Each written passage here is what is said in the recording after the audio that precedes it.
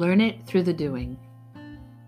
I've heard that when Meryl Streep first reads a script, she's got a red pen at hand.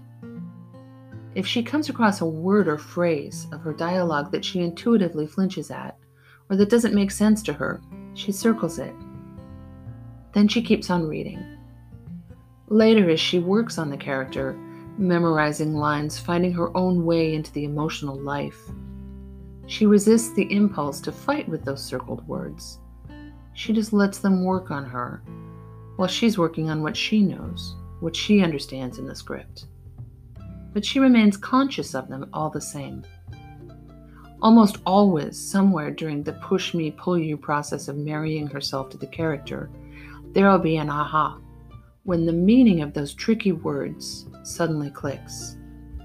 When that happens, she said, I discover something true about the character, something I couldn't have imagined.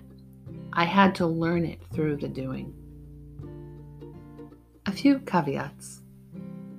That's not an actual quote from LaStreep. I took a bushel of authorial liberty there. And the overall story could be apocryphal, but I don't think so. I heard it directly from a straight shooter who's worked with her. And even if apocryphal, I like the story, so I'm sticking with it. Particularly my made-up quote, all of which she might be inclined to circle in red pen. I think I made up the red pen part too, as possible. The story was offered to me as an acting lesson, and at the time my first thought was, well, what if it's just a crap script? Now that I'm writing more, I'm not as quick to dismiss the writer's work, because if it's a crap script, I'm guessing she's not circling the troublesome bits because, well, why bother?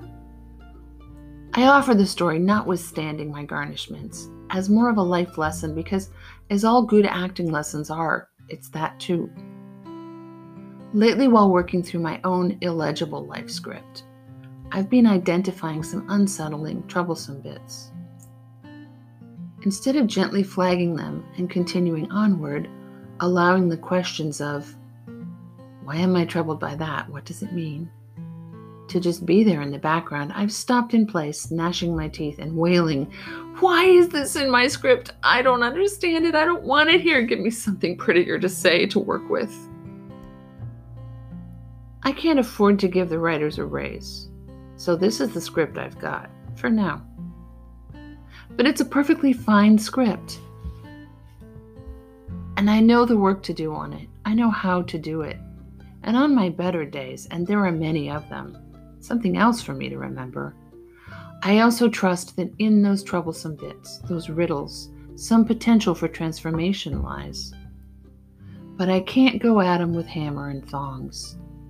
Maybe personal revelation will come, maybe it won't, but in the interim, I'm getting work done on the rest of the script. And life goes on.